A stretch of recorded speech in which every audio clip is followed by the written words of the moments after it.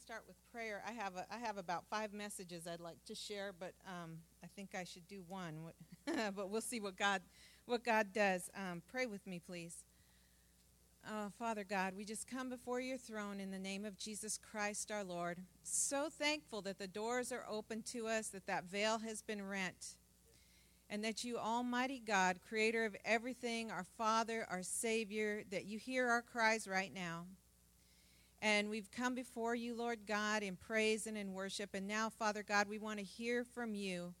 We would ask you to open our eyes of understanding and to give us revelation in your word, that you would open up our eyes, our ears, and our hearts to partake of what your heart would say to us tonight, Lord God. There's many different people here, Lord, in different phases of their walk with you. Many people here tonight who have different needs, Lord God. And I'm asking that you would supernaturally take your word and break it and bless it to feed the multitude, Lord God, right where people are hungry, right where they're thirsty, right where they're hurting, Lord God. You know every soul here tonight. And then may they have leftovers to take home and to share. And we will give you all the praise, all the glory. Please lead me and guide me by your Holy Spirit and keep me out of the way, Father God, that you might speak to your body. In Jesus' name, amen. Amen. Last night, we started talking about Abraham and Sarah and how that Abraham had the promise that he would have that seed that would become the nation of Israel. And, of course, we know through Isaac and through the nation of Israel would come our Savior, Jesus. And then through Jesus would come the body of Christ, us sitting here tonight. So the decisions that Abraham and Sarah made affected all of us here today. And thank God that God doesn't leave us alone on our own when he's given us something from heaven to birth into the earth. Because us people, we mess up. But when God has determined and decreed a thing, as long as our heart is yielded, even when we make mistakes and messed up, by his grace, he's there to correct it. And we didn't read it all, but we know that the story, once God gave that word, that the seed was promised to Abraham, this special son, miraculous son, because Sarah was barren, could not have a baby. Once we saw that word delivered, then we see the fight and the struggle with the flesh to keep that word from coming to pass, that seed from being born into the earth. And it's a pattern. It's a pattern for us to learn from for anything that God wants to birth into the earth. And like I said last night, the flesh and the devil are good buddies. They're good friends. They get along. They speak each other's language. And we've all got our flesh man and our carnal man. And it's ready to listen to the devil. And we all know that the word says that the devil comes as an angel of light. He'll transform himself into an angel of light. And he'll seem like he's telling you the gospel. And we talked about how that Sarah decided that it would be a good idea to help God to bring forth his promise by giving her handmaid to Abraham. And there Ishmael was born. We read about how that Abraham, just being a man, though God called him a prophet, and though God fought for him, and though miracles came down from heaven on behalf of Abraham, because Abraham was the prophet, he was the one with the word. Now listen, it's the word, the promise, the predetermined counsel of God that God really fights for. Because if you get your eyes on people and get your eyes on yourself, you're like, how could God ever bring it to pass? I've messed up, I mess up, I'm weak, I don't get so much. But it's his word. We're conveyors, we're conduits, we're holders, we're temples of the word and the purposes of God.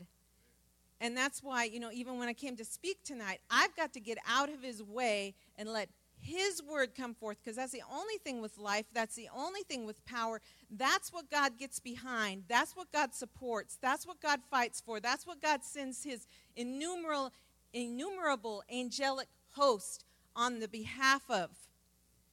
And this is a principle we've got to learn in the realms of prayer. I should have asked for that board, but I want you guys to use your imaginations. It's okay. And I want you to get the temple into your head. The temple, the tabernacle, the outer court, and the holy place, and then the Holy of Holies. And the journey of our life and the journey in prayer on a lifelong basis and on a daily basis, on every time we approach the Father, we're going to make that journey from the outer court to the holy place to the Holy of Holies. And if we don't get to the Holy of Holies, we really aren't accomplishing anything. If we're living in the outer court, all we have is the first baby step, the salvation, the entering into relationship with God. But if we enter into relationship with God and never have relationship with God, never fellowship with Him, never talk to Him, never hear His voice, never participate in what He is doing, what a wasted life. It reminds me of that parable Jesus told where He gave talents to the 3 different guys, and one of them took those talents and he multiplied it, he invested it, and he gave more to his Lord when he came back. And the second one did pretty well. The third one took it, dug a hole in the ground and buried it, or whatever he did with it, and hid it and did nothing with it. And when the Lord came back, the Lord said, "You wicked servant, why didn't you do something with that?" And he said, "Well, because I knew you were a hard man and that you were really picky, basically I was afraid I'd mess up, so I just saved it for you." Well, how will we feel if we stand before the Lord that day and say, I got saved, and, I'm not very spiritual, or I'm not this or that, and I didn't want to mess up your work, and so I just hung on until you came.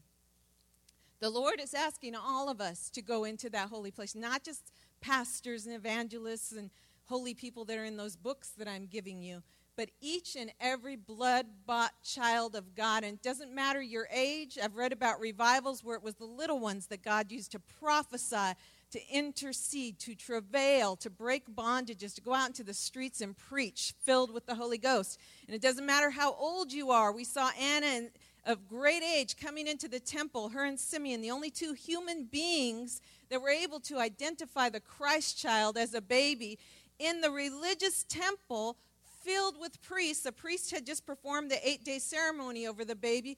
They didn't know who he was, but there was 2 elderly senior citizens who had been seeking the face of God, living in that holy place in prayer, that knew by the Holy Ghost when Jesus Christ was in that temple, and they showed up by His Spirit. That's the kind of people God is looking for, and God is calling us to be in this last hour. I want to take a principle from that story, and then I'm going to go ahead, but I want to take a couple principles that I didn't share last night about the Abraham and Sarah story.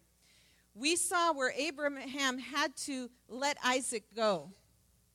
Ishmael began to torment Isaac once Isaac finally came. Remember that? Because he was of the flesh, he was a type of the flesh, and Isaac was that promised seed of God.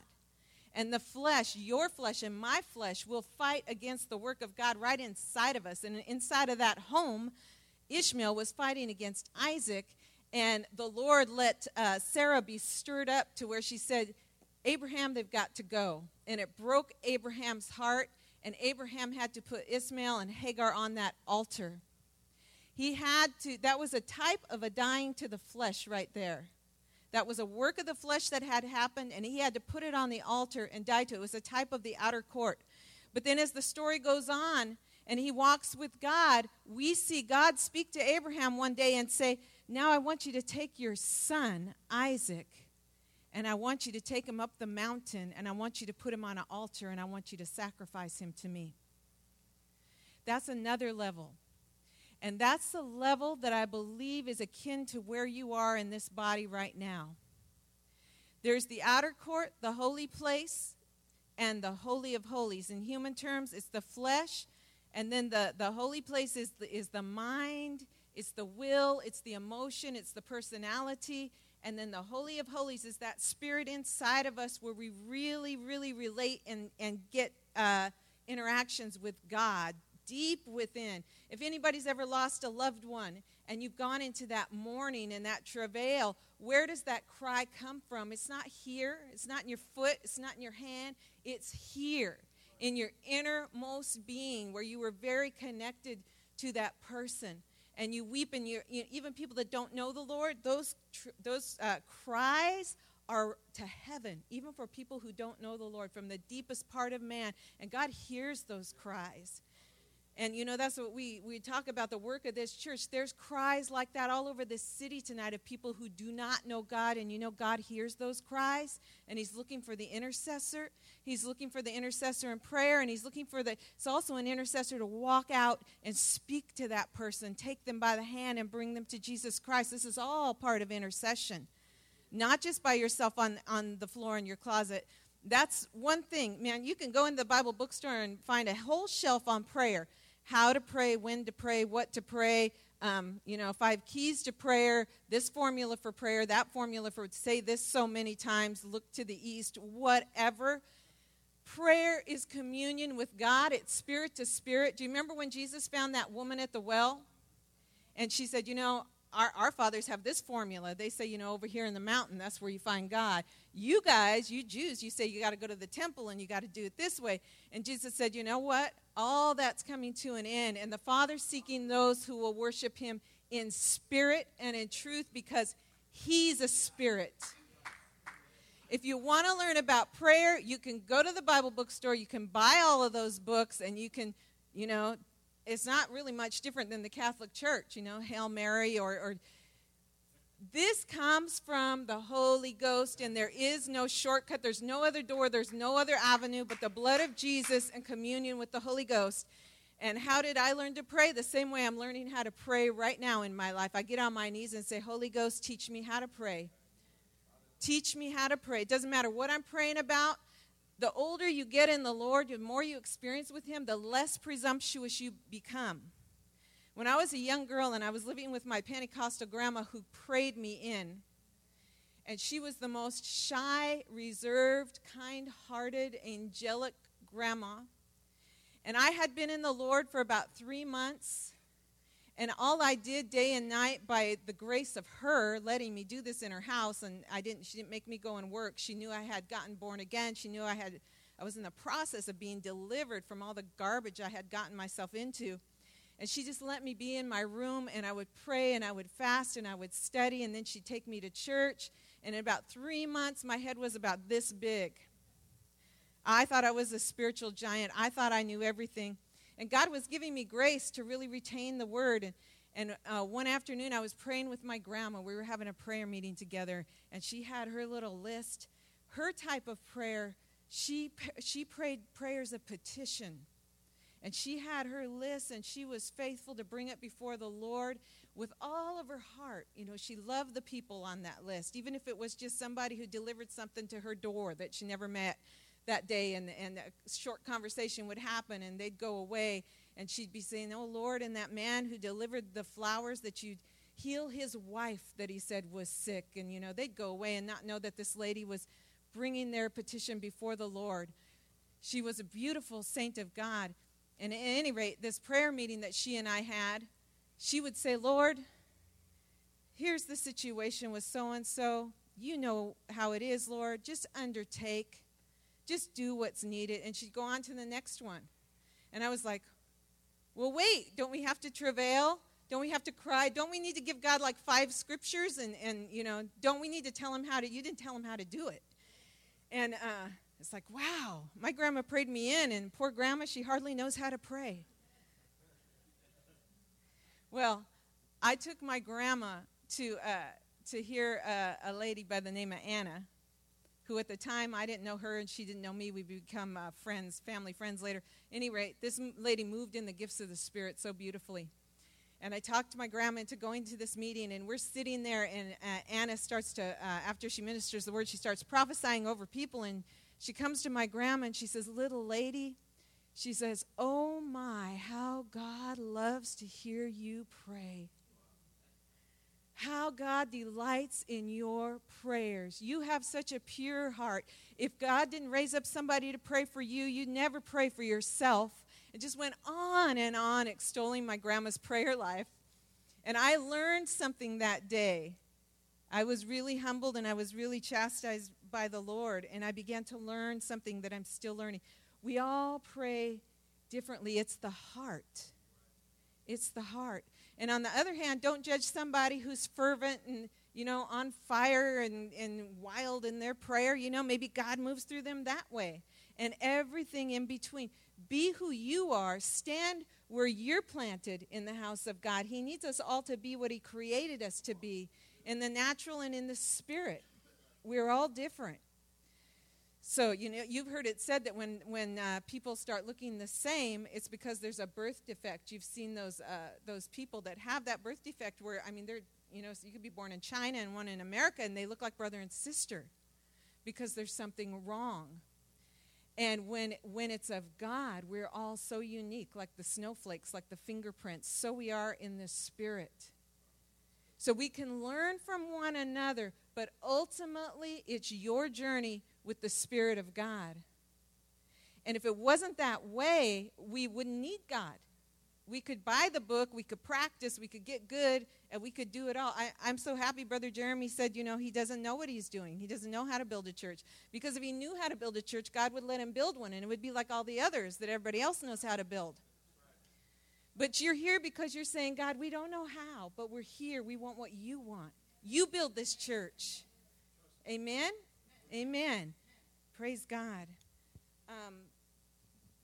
So, let's go to these Psalms. Which one do I want to go to first? I want to go to, let's go to Isaiah 26. I'm sorry.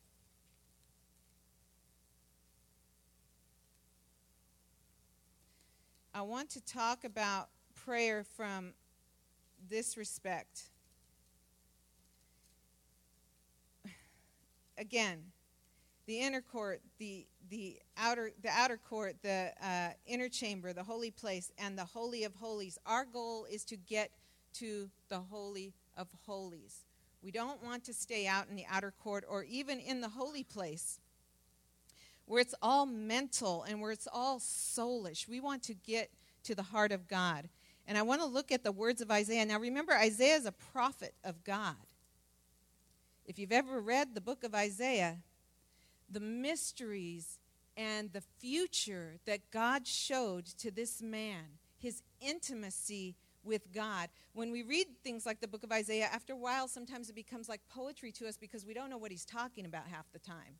So it's like, oh, those are pretty words, but as you learn the word of God and you begin to read between the lines and see, this man saw Christ. This man saw the Savior coming. He saw the suffering Messiah. He saw the mysteries of God. And there he was way back there in his day. How frustrating to try to relay these deep spiritual things to the people of his day, which are just like the people of our day. We all want to live in the here and the now for the natural things. But it's so beautiful. It's a lonely place to be in the Spirit. There can be a great loneliness to it because there's not a lot of people that are willing to live there. And you have to learn how to be friends with God. You have to learn how to be best friends with God. And you know what? God's a jealous God.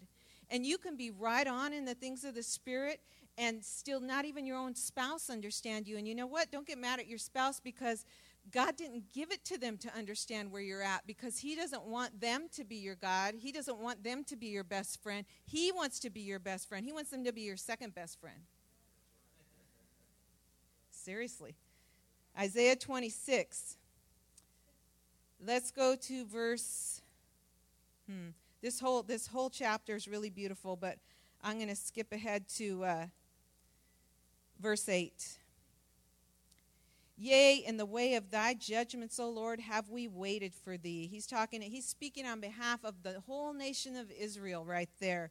And that's something that will happen in the deeper realms of prayer. The Holy Spirit will begin to move on you to pray for a nation, to pray for other people, to pray on behalf of people who don't know how to pray, who don't have relationship with God.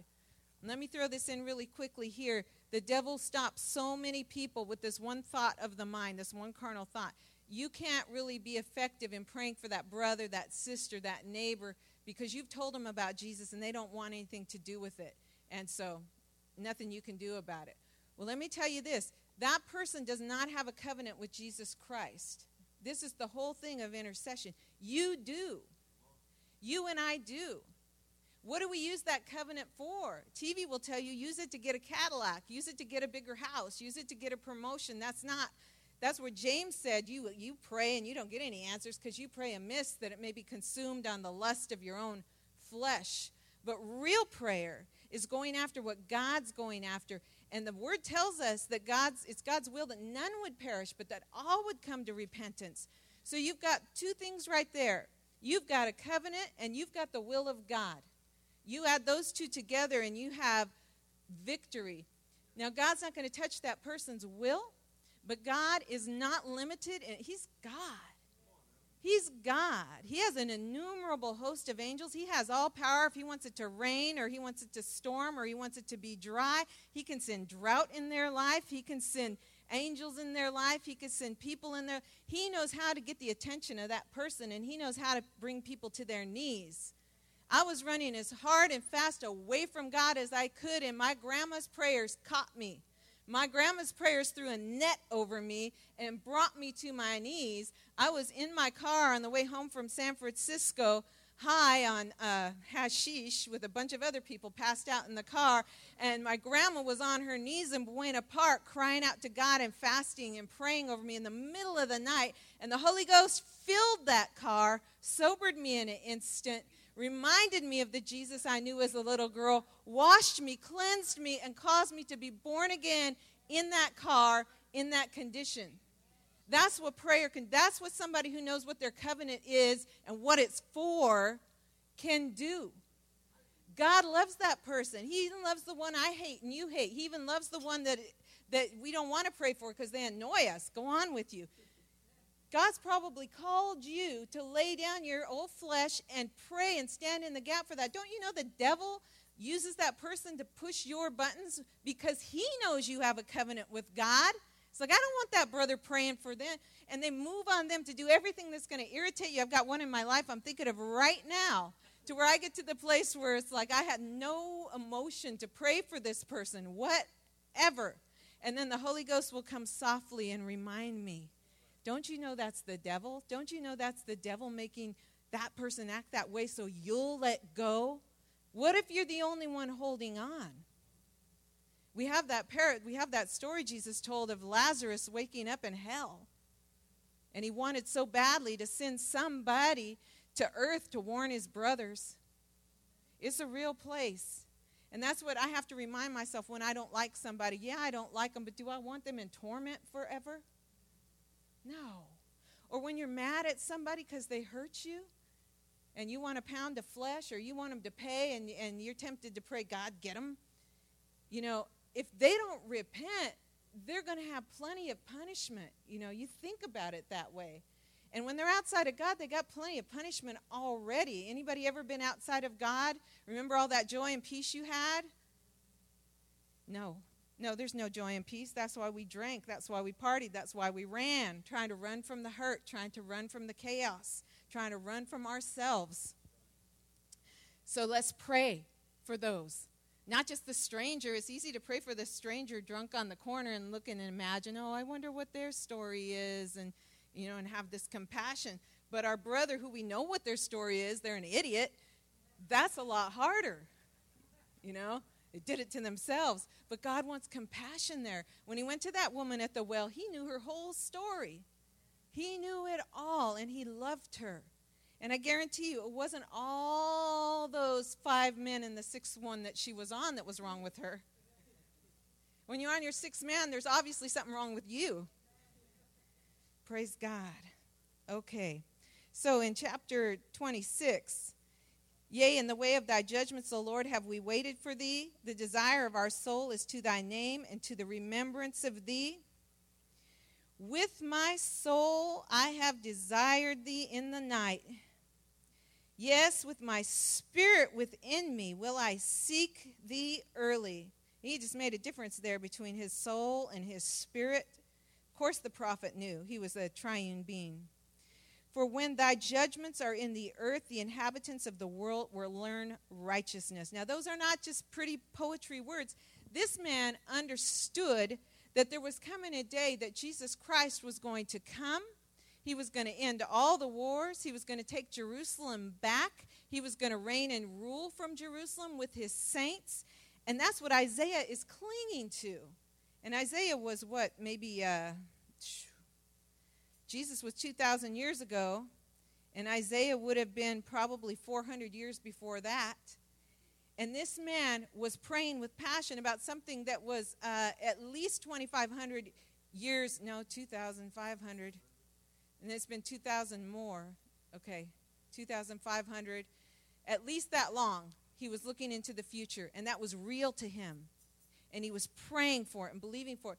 And you know, you and I are supposed to be passionate about the second coming. You and I are supposed to understand that all of this stuff is going to be made right. His judgments will be in the earth when he returns. I mean, my mom gets so mad over the political situation in our country till she almost explodes.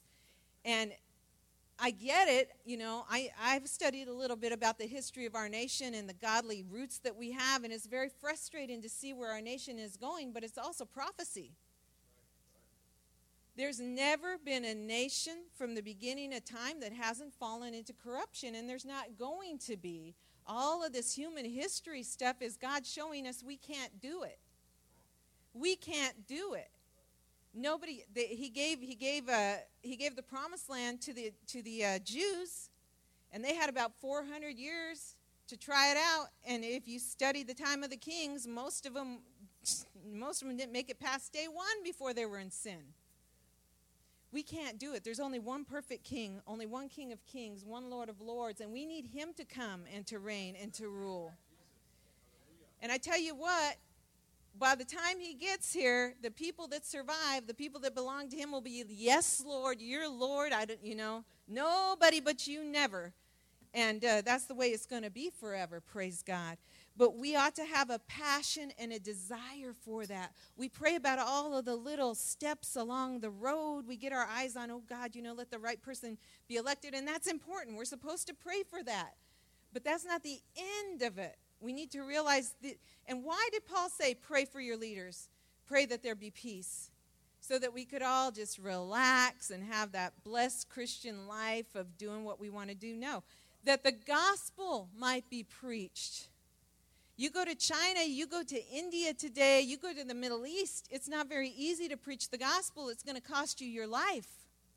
So Jesus said, pray for your political leaders, that they will be right and that there will be peace so that the gospel can be preached. That's the only reason we're still here.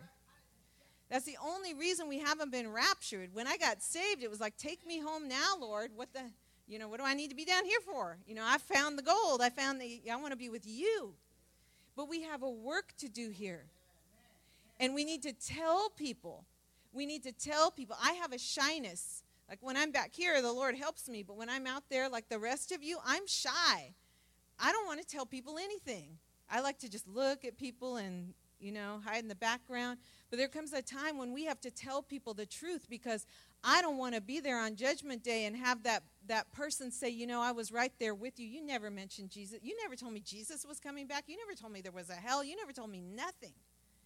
And we have to get over this thing of, how will I need to use wisdom. How will they react? Well, at least you told them. And when that word goes into a person's heart, it doesn't matter if they spit at you, if they run away, if they hate you, that word will work. The word of God doesn't return void. It will work in them. And we've got to lay down our selfishness and minister to people. Who cares what they think of us? Seriously, who cares? I'm talking to me. Praise God. So, verse 8. Yea, in the way of judgments, O Lord, have we waited for thee. The desire of our soul is to thy name and to the remembrance of thee. Verse 9, he gets personal. With my soul have I desired thee in the night. With my spirit within me will I seek thee early. There comes a place of maturity where you're no longer asking the Lord for stuff and circumstances on all the time. What's that one thing that's in your heart and in your mind right now that it's there when you wake up in the morning, it's there when you go to bed at night? That thing that, if just that thing were right. It could be a person, it could be health, it could be a job, but it's like that's the continual cry of your heart. God would fix that circumstance in my life. Everything would be great. I could serve him. I'd have peace. I'd have joy. And how many of us have had a prayer like that answered, and it's not a week later that we're in turmoil again over something else? Our rejoicing is really short. It's not about circumstances. It's not about situations. Again, you guys have heard me say this. The most unpopular promise in the Word of God is, in this world you shall have tribulation. The words of Jesus. How many of you have that taped to your refrigerator? I mean, it's not something we go around quoting, you know. and we don't have to, because the tribulation is there and it comes to all of us. God is looking for a people who will worship him, who will serve him, who will seek him, who will love him with all the heart, no matter what our circumstances are. And Job is the perfect picture of that. If you've never read the book of Job, please read the book of Job and notice at the outset what happens. God points Job out to Satan. The whole spirit world was watching Job's trial. And what did Satan, the accuser, say to God? He serves you, he loves you because he's got all this stuff, he's blessed, you got this big fence around him, this big wall. No spiritual darkness can attack him because you love him so much. You take down that wall, God, he'll curse you to your face. That's what Satan said. Do you know that's what Satan says about each and every one of us? Look at them, God. You don't give them what they want, and they act like a baby. When's the last time they said, thank you, I love you, Jesus? All they ever say is, you know, give me this thing, fix this thing, you know, like a little nursery school of prayer. You ever think about that, what it must sound like to God? Wah! He wondered that there was no intercessor. Everybody's like, me, myself, and I, God. And those that are close enough to me to affect me, myself, and I. But where's the one who can look past me, myself, and I and say, God, who's on your heart? What's on your heart? Give me your heart. That's the holy place. I want to look really quick at what happens when you get to the holy place. Rather than trying to go to all of these, just, you know, make notes so you can go back and read it for yourself. But in that holy place where you can hear the voice of God and you can hear the heart of God. Because me personally, I don't want to waste any time praying for stuff that I haven't gone to the holy place with. Be out here praying wrong, praying for stuff that God's not doing, and then being frustrated after years because God didn't answer the prayer that I prayed that wasn't his will. I just want to get past all that and get in there to where God's doing something. And I tell you, when you get there and you start lining up and agreeing with God's heart, you start seeing answer prayer, and your faith just explodes, and it's a beautiful thing. Some people who got into that holy place. Now, remember, the Bible doesn't tell us everything. All of a sudden, we have people like Elijah pop up out of nowhere. Mary, the mother of Jesus, pops up out of nowhere. We don't know her whole story. So we have to take the Bible as a whole. We have to learn the character of God and say, you know, there was something there with those people before they showed up on the scene in these incredible places. And the little girl Mary that God chose out of all living on the earth, all living women, to be the mother of the Son of God. What was she like that God selected her? Well, we see a little bit of it when the angel comes and tells her what's going to happen to her. That she's been selected, that she's going to have a child. And she asks a good question and an innocent question. She says, how could that happen? I'm just espoused. We're not married yet. There's no physical way for that to happen. And the angel explains it to her. The Holy Ghost is going to come, overshadow you. You're going to have a miracle baby. And Mary says, let it be unto me according to the word of the Lord. And when you get to the holy place, you're going to be challenged. God's going to say things to you that you were not expecting him to say. Most of the time when God actually speaks to me, it's about things that I was not, God, did you hear what I said? Because that's so unrelated. He is so much higher than us. so much bigger than us. But you know, it didn't matter what Mary may have prayed in her lifetime. It didn't matter what it was. Jesus was the answer to it. He's so much outside of our little short lifespan. And the things that he does are the answers to the ages. And sometimes we're like, whoa, you know, we can't even relate because we're so stuck in our little tiny myopic world. So he tells this girl, you're going to be honored to give birth to Jesus. And you know what? When she was with her cousin Elizabeth and those two ladies started prophesying, you know what? Mary sounded like she knew something about the spirit realm. How she began to extol and praise God Almighty. Some of us might have been like, what am I going to tell the neighbors? And that's all we could think past, you know. What am I going to tell Joseph? But she's there worshiping God, understanding, a woman of the Spirit. And you know what? She had to trust God with what the neighbor said. She had to trust God with Joseph. She told Joseph the truth. She didn't come up with some spiritual, tricky kind of thing to tell. She told him the truth and let it rest with God. That's one. Isaiah. In Isaiah chapter 6, when we see him come into the presence of the Lord, and it says, read it, go and read it later. What happens to the prophet when he gets into the actual holy place, and he's in the heavenlies. He's seeing God on his throne, and his reaction is, woe is me, I'm undone, I'm a man of unclean lips, and I live in the midst of a people of unclean lips. Cleanse me, Lord. This is the kind of stuff that starts happening to us when we really get in his presence in prayer. And all that stuff we try to bring with us. Oh, God, I'll do all this stuff. So look at my stuff. I need you to. Man, that just burns away in the presence of God. And it's like, you're holy. You're awesome. You more than have it all in control. You know, you forget all of that stuff. Have you ever been in a worship service? You came in burdened. You came in worried, you came in just downtrodden, and you get in the presence of God and it burns off, and it's like, God is awesome, I love God, and where's all that stuff? It's just gone in the presence of a holy God.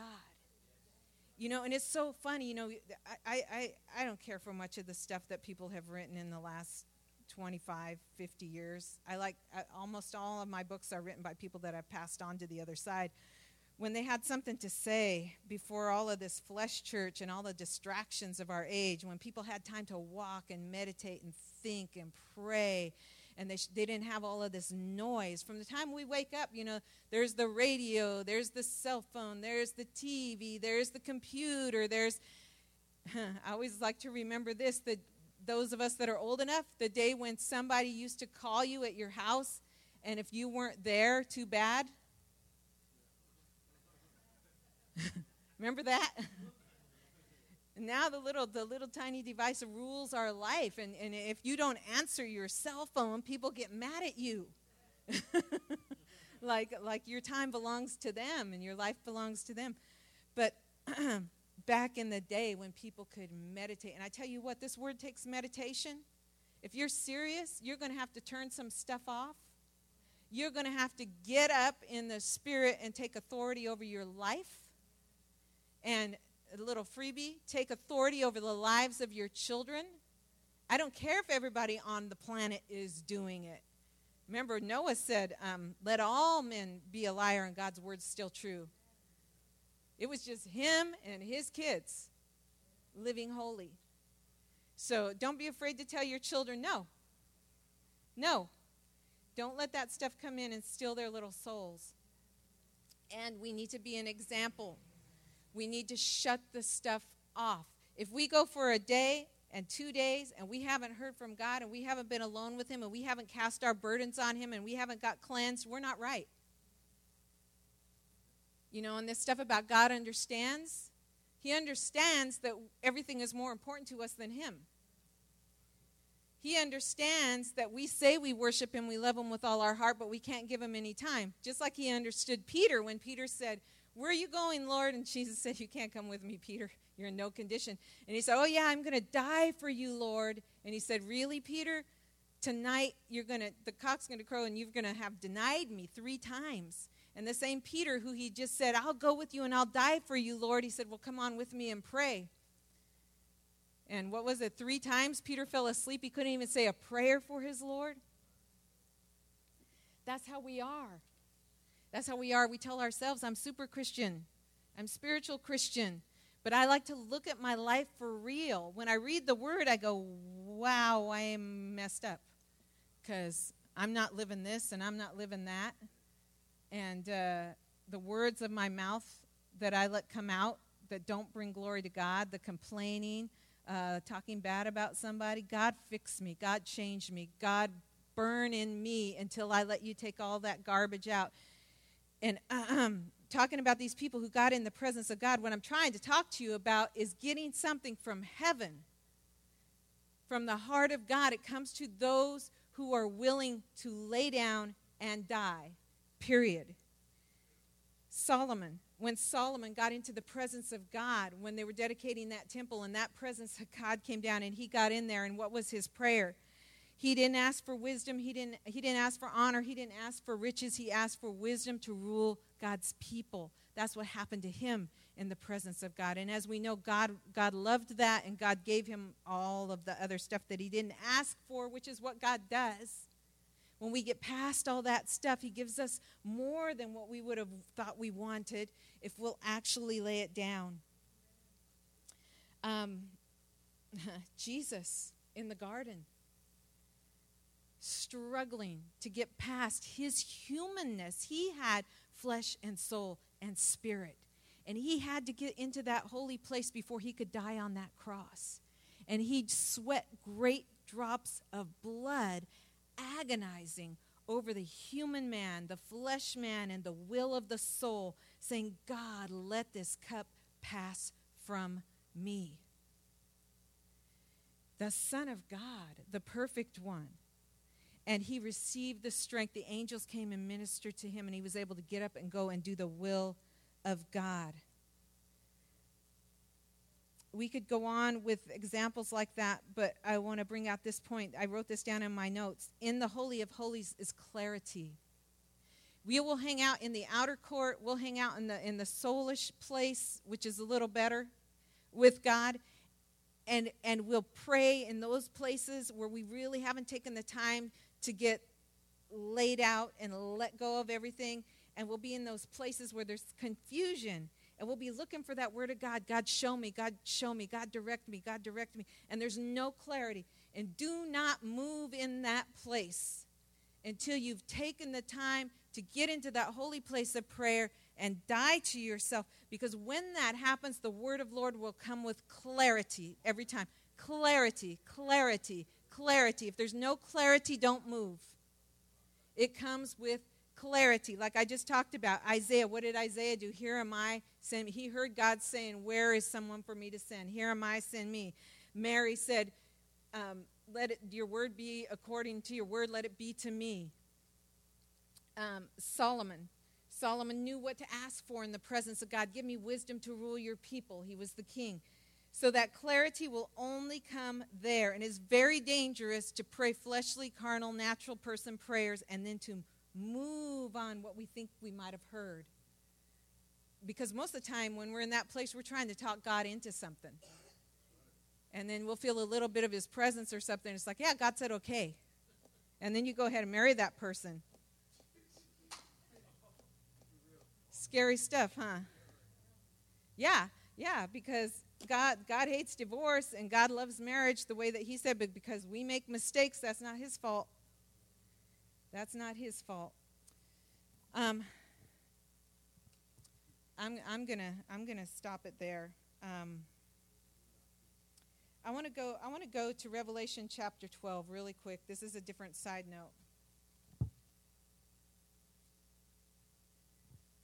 If you want to learn about prayer, you've got to learn the heart of God. You've got to learn the language of God.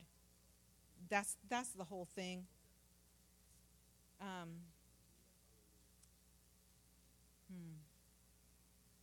If you don't have these scriptures, could you write them down? We're going to go to Revelation, but please write down Romans 8, 26 and 27. And 1 Corinthians 2, 19 through 16. Romans 8, 26 and 27, and 1 Corinthians 2, 9 through 16. Those are the two passages of Scripture where it talks about the Holy Ghost coming and making intercession through us because we don't know what we're doing. We don't know how to pray. And he makes intercession through us with groanings, praying the heart of God, praying what's right, praying what's necessary.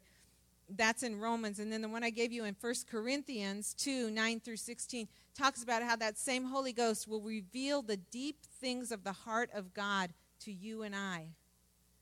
And I think those are two of the most important passages for prayer that there are in the Word of God. If you can get those into your heart. Romans 8, 26 and 27, and 1 Corinthians 2, 9 through 16. But I want to share this with you. Do I have time to share something really quick? Revelation chapter 12. Okay. So that was a little bit of teaching on prayer. Now I want to show you something to pray about that goes beyond the me, myself, and I. You know that the Word says that if our brothers are imprisoned or they're being persecuted, that we ought to pray for them like we're being persecuted, like we're in prison with them. And that takes the work of the Holy Ghost to care, His compassion and His love.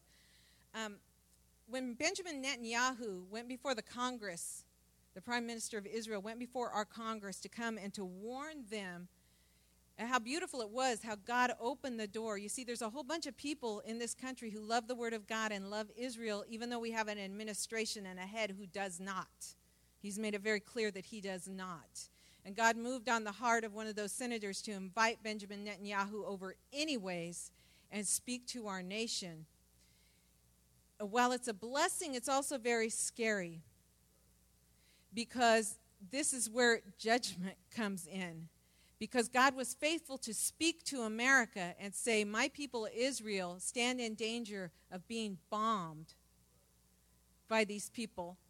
And you have the power to stand up with Israel and to fight or to at least say something to disagree with Iran, to throw your weight behind stopping them. Once he came and spoke to our nation, and really the whole world was listening because of the way that played out with our president coming against him, and it just got lots of coverage. Once that happened, we're now responsible as a nation. Many of you might not know that I think a week and a half later, his name slipped my mind. The brother who was a Jew who got saved and became an attorney, and he's a Supreme Court lawyer, Jay Sekulow. Jay Sekulow went to the Congress a week and a half, I think, later to talk to them and to present to them the cases of Christians who are being burned alive, having their heads cut off, imprisoned all over the world, and to tell Congress what they needed to do and what it was their responsibility and duty to do to stand up against those nations that are persecuting Christians openly. So we had Benjamin Netanyahu and then Brother Jay Sekulow, both Jews, ironically, even though Jay Sekulow is a born-again Jew. So I want you to look at Revelation chapter 12. And this chapter is about Israel, this chapter is about the church, and this chapter is about the dragon. I'm going to skip and make this quick. Go to verse 12. 12:12. That's an easy one for you to remember. Revelation 12:12. Therefore rejoice, ye heavens, and ye that dwell in them. Woe to the inhabitants of the earth and of the sea, for the devil is come down unto you, having great wrath, because he knoweth that he hath but a short time. See, the devil is way more awake to what's going on in the spiritual timetable of God than we are. Verse 13, and when the dragon saw that he was cast to the earth, he persecuted the woman which brought forth the man-child. You need to go back and read all of 12 and see who this woman is. It's a symbol of Israel in the earlier verses. Who brought forth the man-child, which is Jesus Christ, which is the head of the church. So Israel brought forth Jesus, and Israel brought forth the church by bringing forth Jesus. And remember, all of the apostles of the early church were Jews. Verse 14, and to the woman were given 2 wings of a great eagle, that she might fly into the wilderness and to her place where she's nourished for a time and times and half a time from the face of the serpent. And we're not going to get into that, the prophetic meaning of that right now. Keep reading. And the serpent cast out of his mouth water as a flood after the woman, that he might cause her to be carried away of the flood. But that is Satan trying to destroy Israel. You see that in World War II.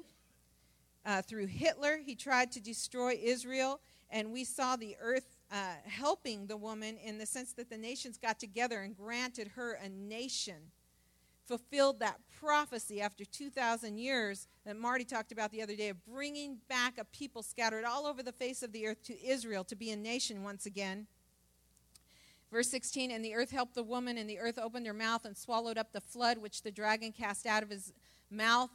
Those Nazis were swallowed up. That was stopped. Verse 17, and the dragon was wroth with the woman, Israel, and went to make war with the remnant of her seed, which keep the commandments of God. That's Israel, that's the Jews, and have the testimony of Jesus Christ. That's the church. She has 2 seeds. She has the Jews and she has the church. So when I saw what happened with Benjamin Netanyahu, and then I found out like a week later that Jay Sekulow was going to our Congress as well to testify against the persecution coming against Christians, the church. Benjamin Netanyahu talking about how that the dragon was trying to destroy them, moving through Iran with the bomb. And then Jay Sekulow talking about how the dragon was moving through these evil-hearted nations to cut off people's heads that are Christians. Anyhow, when I saw that, I said, that's Revelation chapter 12. God is telling our Congress Revelation chapter 12. And we have a responsibility. Let me tell you, brothers and sisters, the word has gone forth to Congress. Like it or not, there are elected officials, and they represent us, even if they don't represent the way you and I feel and think. In the eyes of God, they're the leaders of our nation. And it's the laxness and the asleepness of the church that has let people become the leaders of our country and be in office who are not right. It's all of our fault. Like Isaiah prayed, like Daniel prayed, and it's our forefathers' fault, and it's generational fault that we've let our nation come to this place. We've been asleep. So I wanted to share that with you, to tell you to pray for our nation. Pray for Israel. Pray for our nation. Pray for the people. But God knows, and it's in his hand. But if things go the way they're continuing to go, it's not going to be fun and it's not going to be pretty, but there's going to be such a harvest of people. And so he's looking for a people who have laid it all down and taken up the cry of the Spirit, taken up the heart of God, and that are prepared to be a light in a dark hour. And like the children in the story of Moses, when the plagues came and judgment came, there was light in their house while there was darkness in Egypt. There will be light in our house, but we've got to be like the wise virgins and prepare for the night that's coming. Amen? Amen. And pray for one another. Father, we just thank you for this time together. I thank you so much for my blessed brothers and sisters, young and old and in between here tonight, Lord. I pray that anything that was spoken by your Spirit, by your word, Lord God, that it would be planted in our heart and bring forth fruit 100-fold, Lord. Oh, Father, that we would be hidden in you, that we would be close to you, that we would find that holy place, Lord, that we would leave the things of childhood and youth behind in the Spirit and grow up into Christ, the head of all things. Open our eyes to see, give us ears to hear. Lord, let the pools and the ornaments and the trappings of this world grow faint and grow dim to us. And let us hear the sweet voice of our Savior when we wake up in the morning, when we lay down at night, when we walk by the way. Teach us to be a people of the Spirit, and teach us to pray for one another and hold one another up and be sensitive to pray for one another, Lord. Father, we just love you, and we thank you that you are with us and that you desire to teach us and show us even mysteries. Let your Spirit rest upon us, Lord God, as we go our way this week. Let your angels come around us, Lord God, Teach us to walk pleasing in all that we do, and have mercy on us, Lord. We love you. We thank you for hearing our prayers. We thank you for your word. In Jesus' name, amen.